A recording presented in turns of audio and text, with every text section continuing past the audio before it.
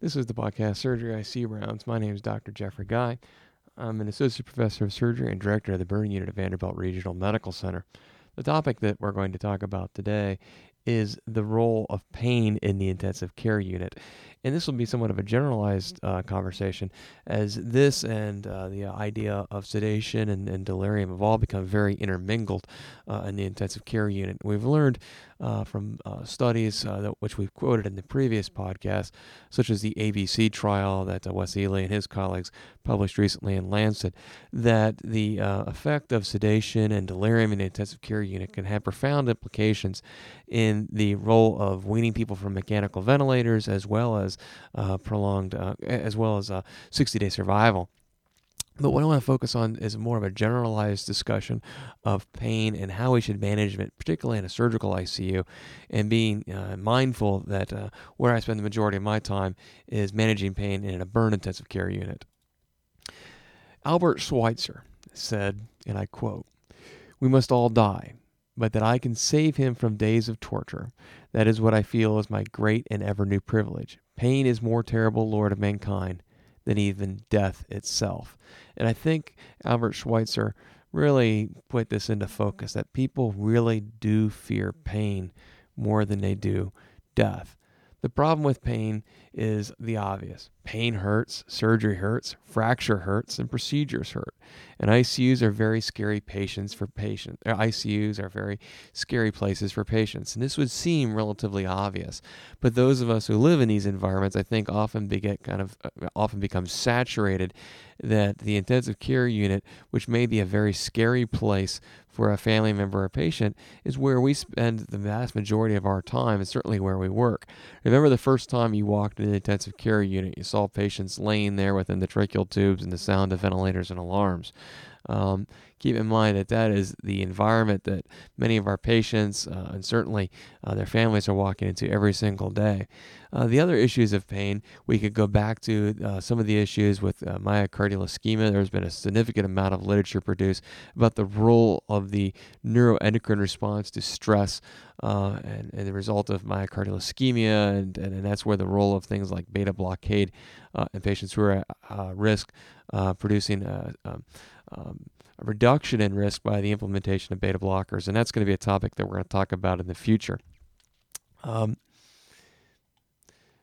Other issues with poor pain control, it's just outright inhumane, and we can certainly do as much as we can. It's always kind of alarming to me that when I walk out into a waiting room in the morning, like 2 or 3 o'clock in the morning, to introduce myself to a family who has had a patient flown in here for major life-threatening burns, it seems often that the first question that people want to know is, are they in pain, not whether they're going to live or they're going to die. The other issues with poor, we'd call it pain control, but poor sedation, is the issues of extubation from the mechanical ventilator. Now, this is becoming a topic that's in rather significant flux, because what we are learning is that by giving patients spontaneous awake trials and spontaneous breathing trials, we're able to get them off mechanical ventilators in a shorter period of time. But if a patient is inappropriately sedated and they inadvertently extubate from the ventilator, that could result in a real, certainly chaos in the intensive care unit, if not just outright a catastrophe if you lose the airway and the patient would arrest from that. This is clearly a threat in burn patients, where the patient may have not just respiratory failure or smoke inhalation or pneumonia or ARDS, but the patient may have mechanical obstruction of their airway from soft tissue swelling or edema from the actual thermal injury. So they can have swelling of their tongue or the tracheobronchial mucosa, and if that tube comes out, the results can just be absolutely horrible. The other issue with poor pain control is the problem of poor oral intake. Patients can have poor participation with therapy and rehabilitation. One of the outcome variables that we look for as success in somebody who does burns is, think of the obvious: live, die, get off the ventilator. But we want patients to be able to participate in their therapy and regain the function that they were prior to their state of injury.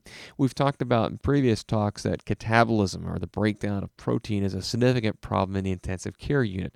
And as people catabolize or break down muscles and protein, their ability to do simple activities of daily living, walking, ambulating, getting out of bed to do transfers, or just getting off a mechanical ventilator is impaired.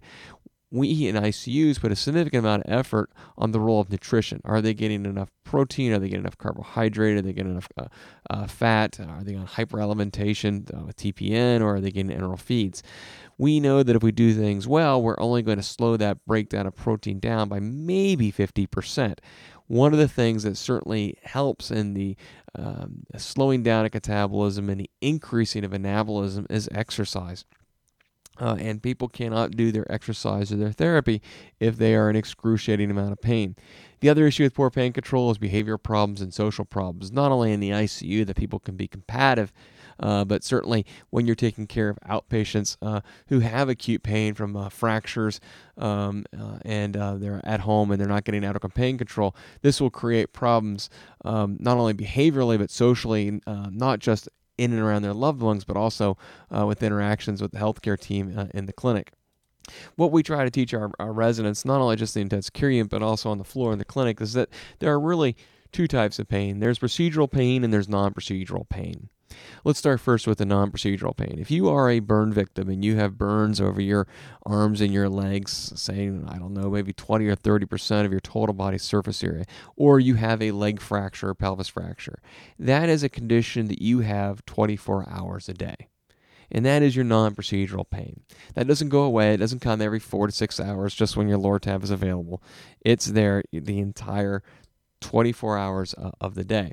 Now, procedural pain would seem perhaps inherently obvious to us. Well, that would be when you get a chest tube or a central line, or somebody does an LP, or somebody puts an interventricular catheter in to measure, ICP pressures. No.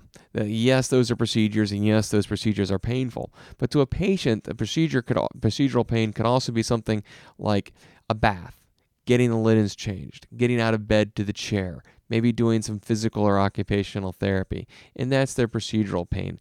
And what we need to do is think about these two types of elements of pain, procedural pain and non-procedural pain, and think about the approach that we use with medications to cover both of those pains. Perhaps we need to use two different types of medications.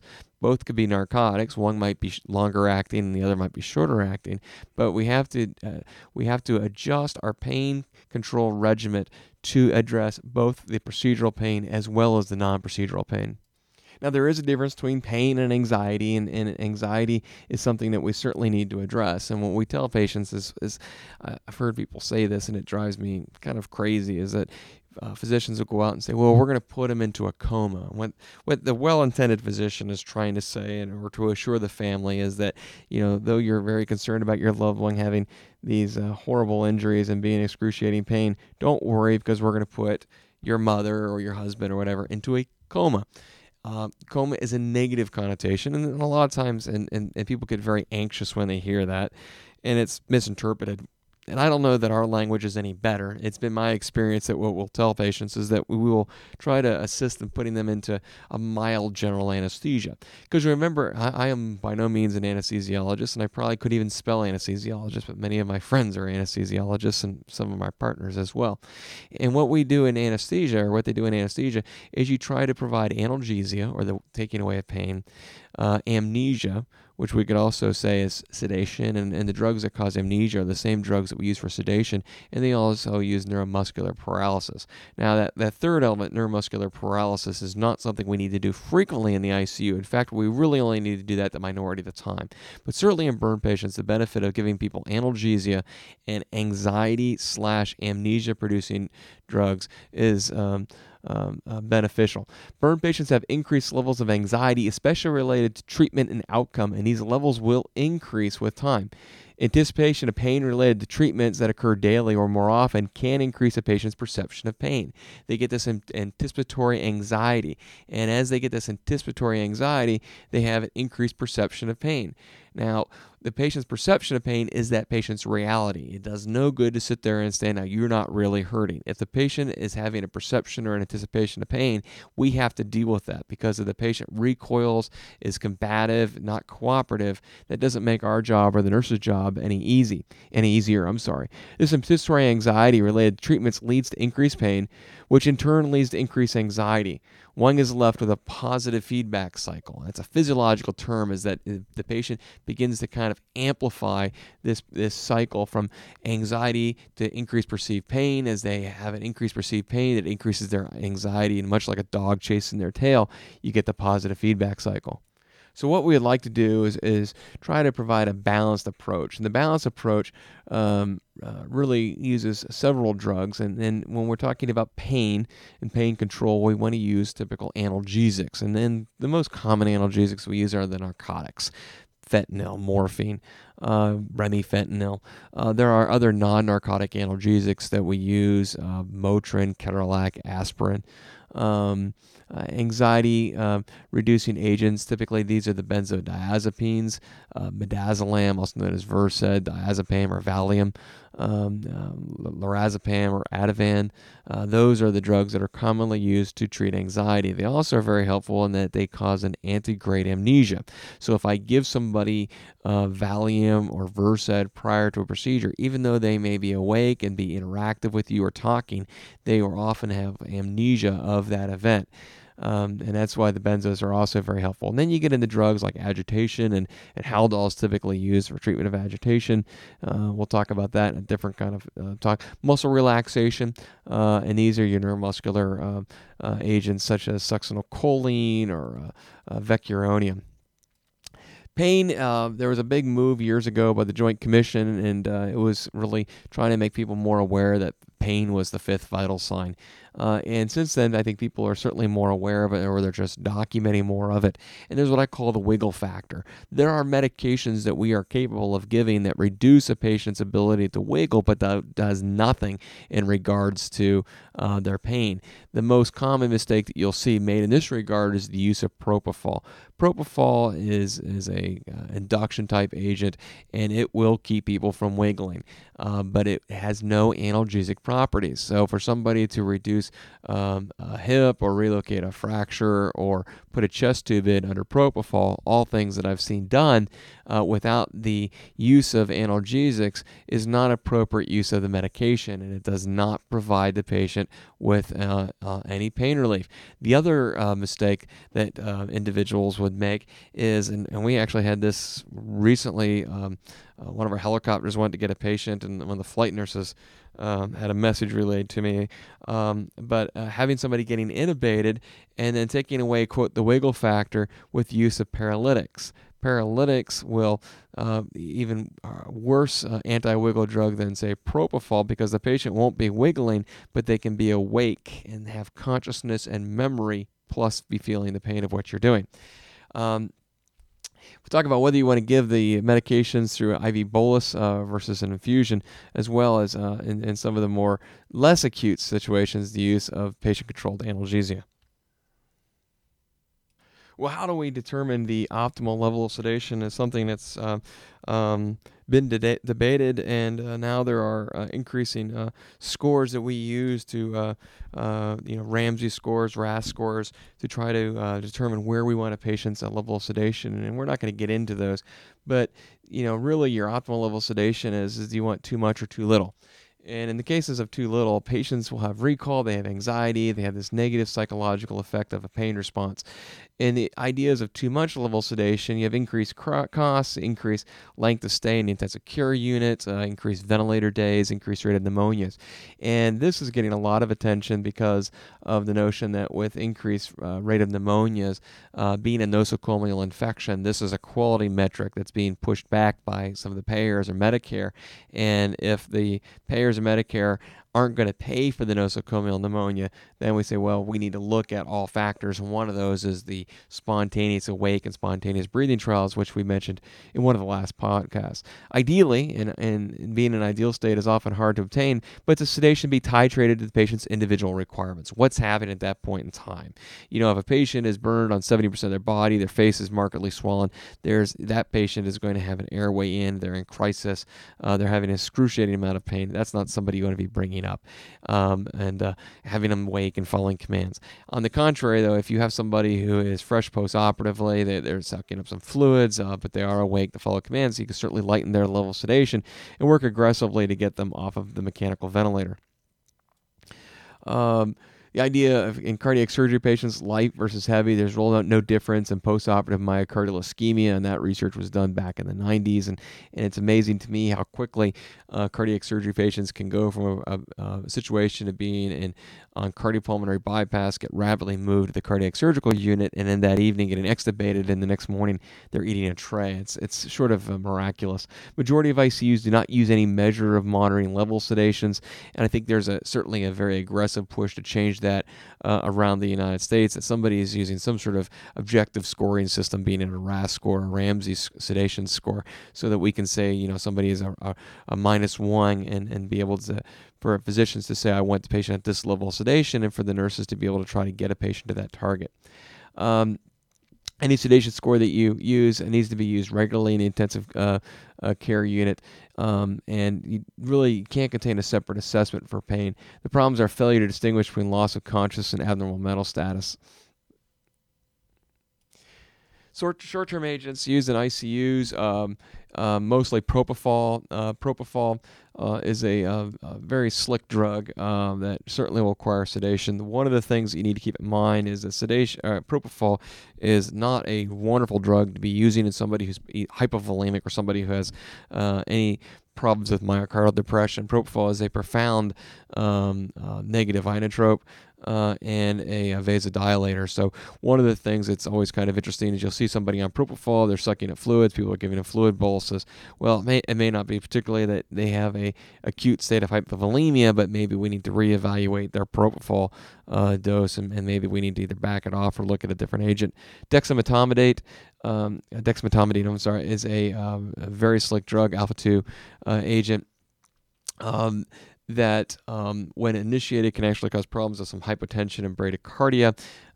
It actually does have some analgesic properties. It is a very short-acting agent. There's an increasing body of literature on this. It is outrageously expensive at this point in time, much like propofol was in years past, but it is a very good agent, and there's literature to suggest that with more liberal use of dexmedetomidine, we could probably get people off mechanical ventilators more quickly and perhaps even have less problems with long-term cases of delirium. Etomidate is a drug that's commonly used in rapid sequence intubation. It's not used commonly as a ICU infusion agent. And the reason why that is that studies were done, I believe in Glasgow years ago, that showed that the use of etomidate, particularly in infusions, cause adrenal suppression. And certainly anybody who's been keeping their eyes and ears open in ICUs know that suppression of the adrenal axis or a relative adrenal insufficiency is a very common problem. I'm not sure if it's a problem, but clearly a common discussion we have in the ICUs daily now. There is literature that clearly shows that etomidate used as a bolus will suppress a cortisone stimulation for about 48 hours post-use. And so that's clearly one of the problems with etomidate. Some of the problems that you may see with anxiolytics is that they will blunt the autonomic response, and that may be what's maintaining the patient's blood pressure. All of a sudden, you take away their hypovolemic, and you take away their autonomic response. That's causing vasoconstriction, and the patient's down on their volume. You can get an associated hypotension. Now let's talk about how we marry some of these drugs together on the same patient. As far as drugs such as morphine and fentanyl, they're given for analgesia, pain relief, and they will provide only a base of sedation. So if you want to actually sedate somebody, these are not the drugs you reach for, but they will quiet a patient, both morphine and fentanyl. One of the things to keep in mind with morphine versus fentanyl, morphine, anybody who's ever used it is are certainly aware that it is associated with a hypotension when you bolus it. This is secondary to histamine release. We see less histamine release with the use of fentanyl. So for that reason, it is certainly my practice and the practice of others that if you have a patient who has a questionable volume status, fentanyl may be perhaps safer drug under that circumstances. Now, opiates need to be supplemented drugs to provide sedation and anxiolysis. And what are we supplementing with? Benzodiazepines. And benzodiazepines you remember from your basic pharmacology, work through the GABA receptors. Big key point here, benzodiazepines have no analgesic properties. Saying that again, benzodiazepines have no analgesic properties. If somebody is having acute pain, and their pain is because they've got a chest tube or something like that, certainly giving something like Versed will quiet them, but it will not take away their pain. Use the right drug for the right problem. They have been shown to decrease narcotic requirements in the ICU, and that's secondary to their sedative effects. Some of the things that you'll see with benzodiazepines, you'll see sedation, hypnosis, amnesia, relaxation. Certainly we'll see respiratory depression and cardiovascular depression, and you can see an induction of tolerance. Just some basic properties of the benzodiazepines, which benzodiazepine to use in the ICU.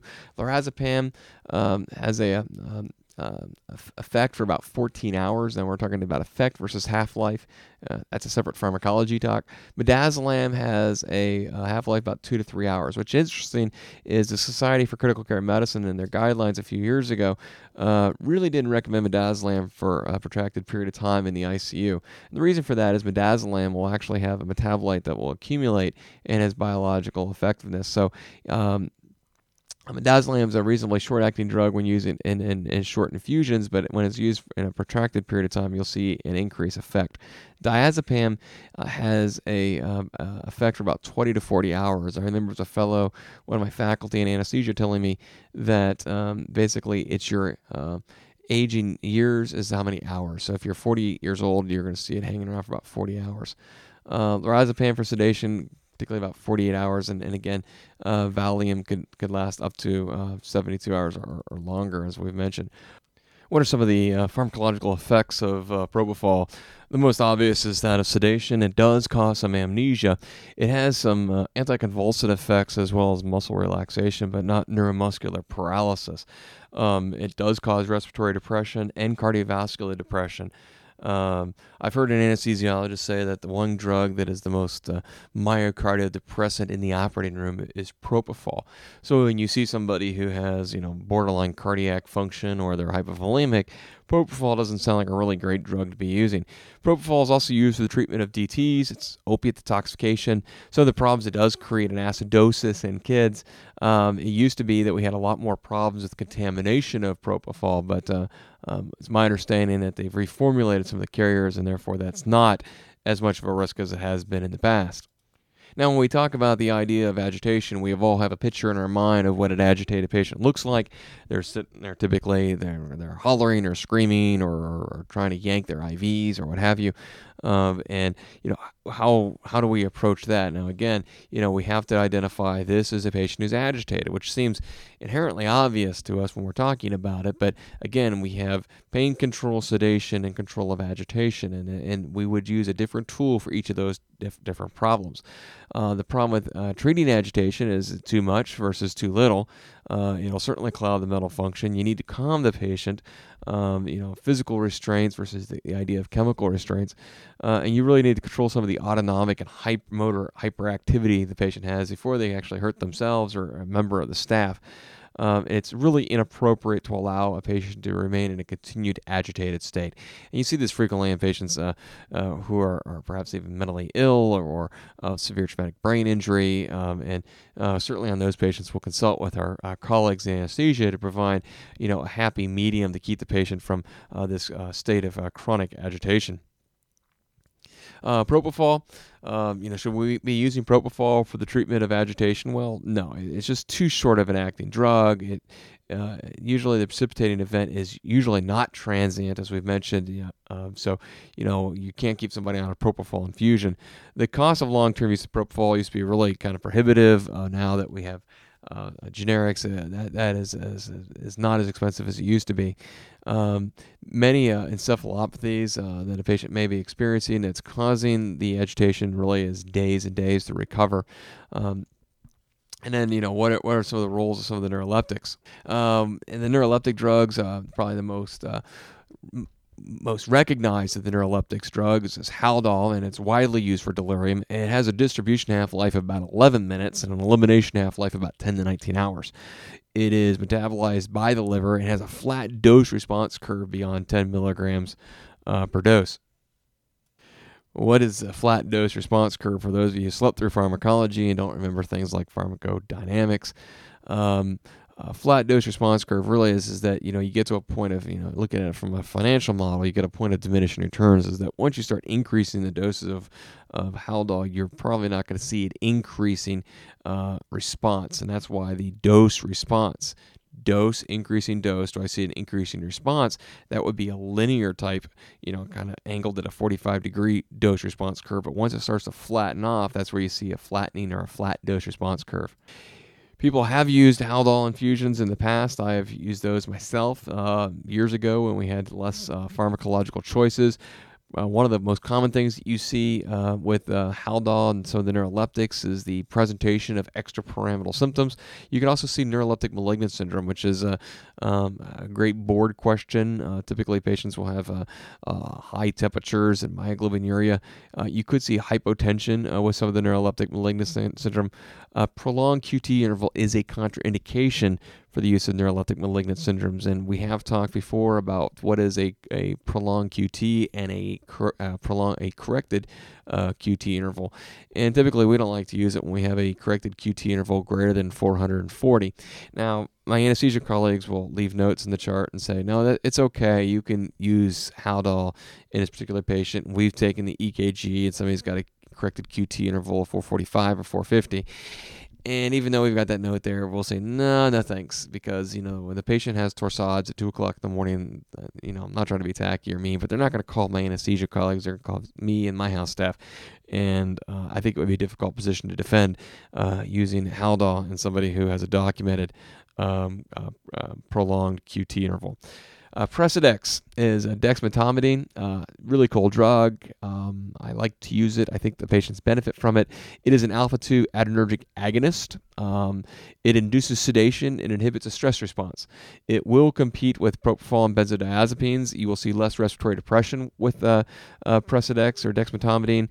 It is not indicated for infusions greater than 24 hours. That's kind of what the label says, but I think that we're seeing more literature suggesting that dexmedetomidine can be used effectively for protracted period of times in the ICU population.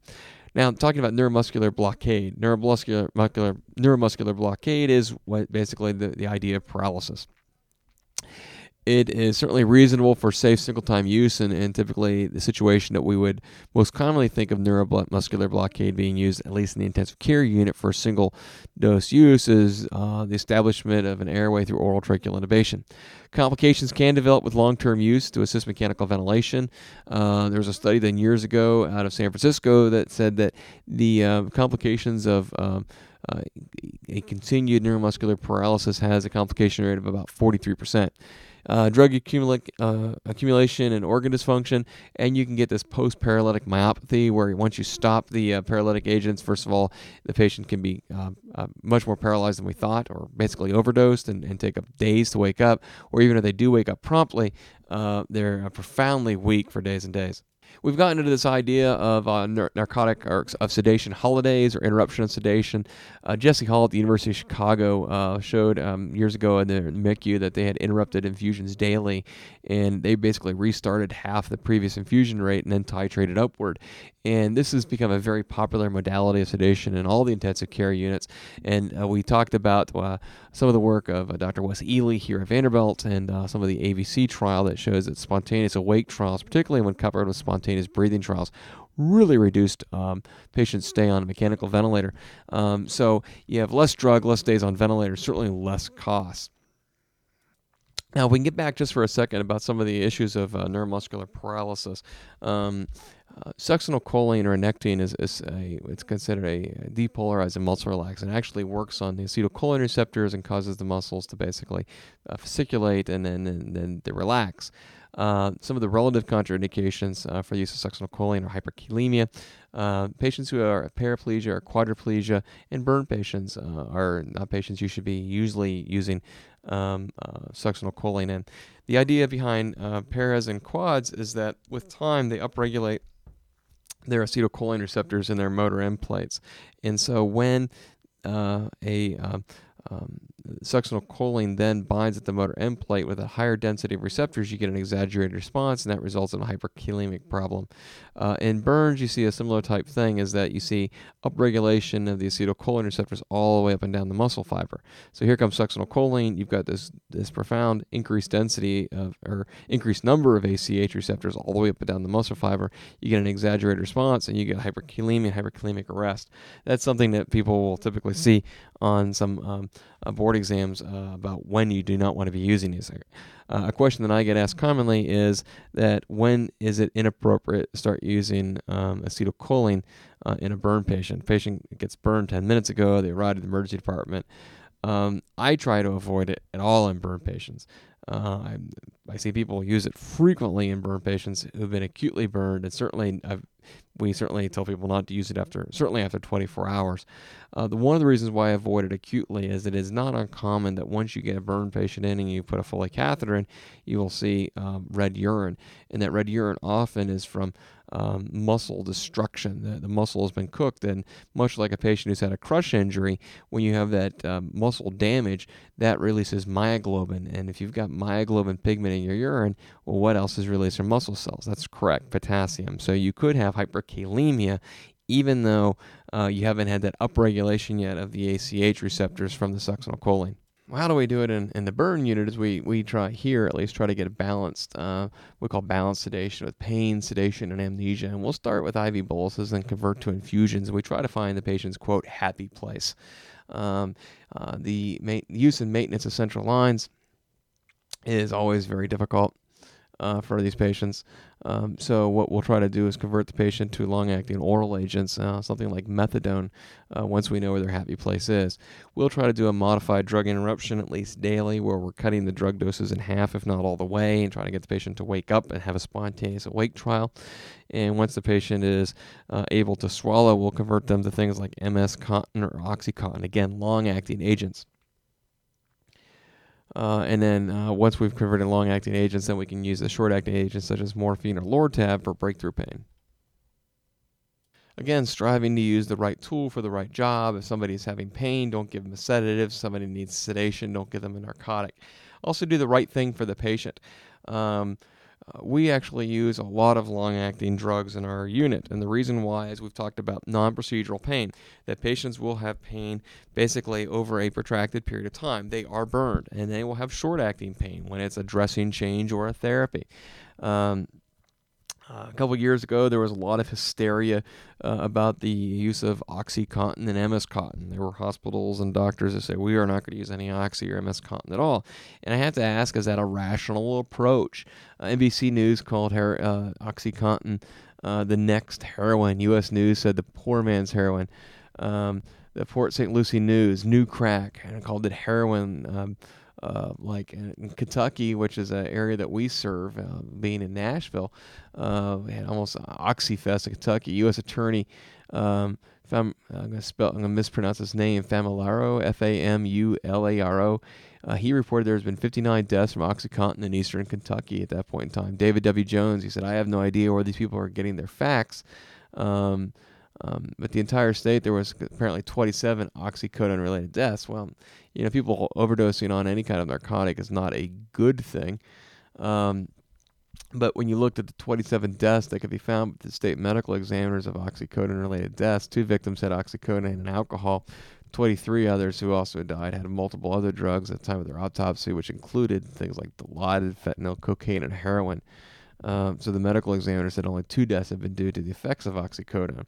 But that doesn't change people's perception, and what they're afraid of is that physicians are afraid of using oxycodone because their patients are going to go out and abuse it. 40 drugs use oxycodone as a narcotic agent. Percocet has oxycodone, OxyContin.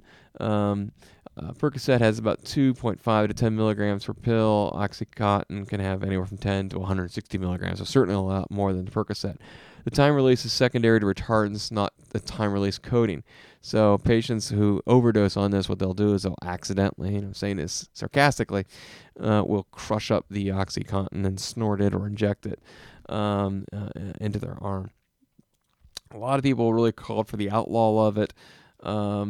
reported some 58 deaths from OxyContin. 3,700 children die from gunshot wounds a year. 16,000 people die from drunk drivers per year. About 43,000 and 90,000 people die from medical errors, and I think that number is even higher. So the idea that should outlaw a drug because a few people decided that they're going to abuse it. They will abuse anything. They will snort gold paint. They will do just about anything. Journal of the American Medical Association back in 2001 said between 40 and 50% of patients are in persistent pain. And what they found in that article was that patients woefully have inadequate pain management among frail, old, and vulnerable population of Americans. And what the result is that doctors become paranoid of prescribing pain because they don't want to be sued. They don't want to be in trouble with the state or the DEA, and they inadequately treat pain. Now, pain in dying patients, the Western Journal of Medicine back in 2000 reported that 54% of patients had moderate to severe pain in the last week of life. So remember what we talked about with Albert Schweitzer saying that people fear pain more than they do death. But yet we've got some evidence that demonstrates that over half of people in their last week of life are experiencing pain. Albert Schweitzer going back to that last quote, he said, "We all must die, but that I can save him from days of torture, that is what I feel as my great and ever new privilege. Pain is a more terrible lord of mankind than even death itself." So when we're treating patients with pain, we need to be mindful of is that we are not the victim. The patient is our priority. Not all patients who are getting pain medicines are trying to abuse them. There is something called pseudo-addiction syndrome, which is a topic for another day, but patients certainly should not be writhing in pain. When we think about somebody who is being treated from heroin, a drug that we typically put them on is methadone. And the reason why they get put on methadone is that methadone has a very long effective half-life of about 60 hours. And by using a drug that is long-acting, remember why we use drugs like methadone to treat something like heroin, is that we get a nice stable dose of the drug. We don't get these peaks and the valleys, because when we get these peaks in the doses, the patients have what associated with them? They have euphoria. And it is the euphoria that develops a psychological dependence on the drug. And that is what people develop the maladaptive behavior. They steal, they lose their job, they cheat, they do horrible things to their family, and that's what's considered addiction. There's a difference between an addiction and a dependence. A diabetic is dependent on insulin, true or false? Of course, the answer is true. If you take away the insulin, the patient's going to get terribly ill and have an adverse effect from it. A patient who has heart disease or hypertension or heart failure, are they addicted to their beta blockers? Of course not. That sounds silly, but they're clearly dependent on their beta blocker. Their good health depends on the presence of that drug. And if we remove that drug, their body is going to have an adverse effect from removal of that drug. A patient who is a surgical oncology patient, who has metastatic cancer, or a patient who's recovering burns, are they addicted to their pain medicines? No, they are dependent on their pain medicines. And in that particular circumstance, that is not an inappropriate dependence. Addiction is a psychological, basically, syndrome where a patient is undertaking maladaptive behavior that is destructive, and they recognize it's destructive in order to acquire the drug. So if you're taking care of people who have chronic pain, recognition of the dependence nature of it versus the contrast of what an addiction is. A pseudo-addiction is where a patient has inadequate pain control, and they're in pain and they're suffering. So they go to their provider, their nurse practitioner, their physician, and they call their office and say, "Gee, doc, I am in pain." And the doc thinks the patient's malingering, and so they don't give them their pain medicine. The patient feels that the doctor is being insensitive. So the two forces, the healing relationship basically goes in polarity, and you have conflict. Let's go back to our heroin example. We said to get off of heroin, we use long-acting drugs because we're avoiding the peaks, which cause the euphoria, and that's euphoria which addicts will seek. If that is a model for using long-term agents, drugs like the OxyContins are very helpful because they provide a stable platform of analgesia to treat the non-procedural pain that these patients have all day. And then what we do is we look at the doses of Lortab that we typically would give for their procedures or their dressings. And we allow them X many doses of that. Now, if we have to give the patient rescue doses throughout the day, they're sitting there, they're watching television, they start having acute pain, and the nurse has to go in and give them a topping off dose. If they require more than 3 of these rescue doses in a given day, then we try to increase their basal narcotics. And their basal being their long acting. And typically the long actings can be things like the methadone, the Oxycontin, the MS Cotton. There are other non-narcotic agents that we can use, which is we're not going to talk about here, but certainly things like ketorolac, clonidine, and so forth, Neurontin, Elavil for neuropathic types of pain. And we would talk about those. That's really kind of outside the scope of this one particular talk. So thank you for listening. You've been listening to the podcast Surgery ICU Rounds. My name's Dr. Jeffrey Guy. My home webpage is www.burndoc.com. The podcast website is www.icrounds.com. Thank you and have a good day.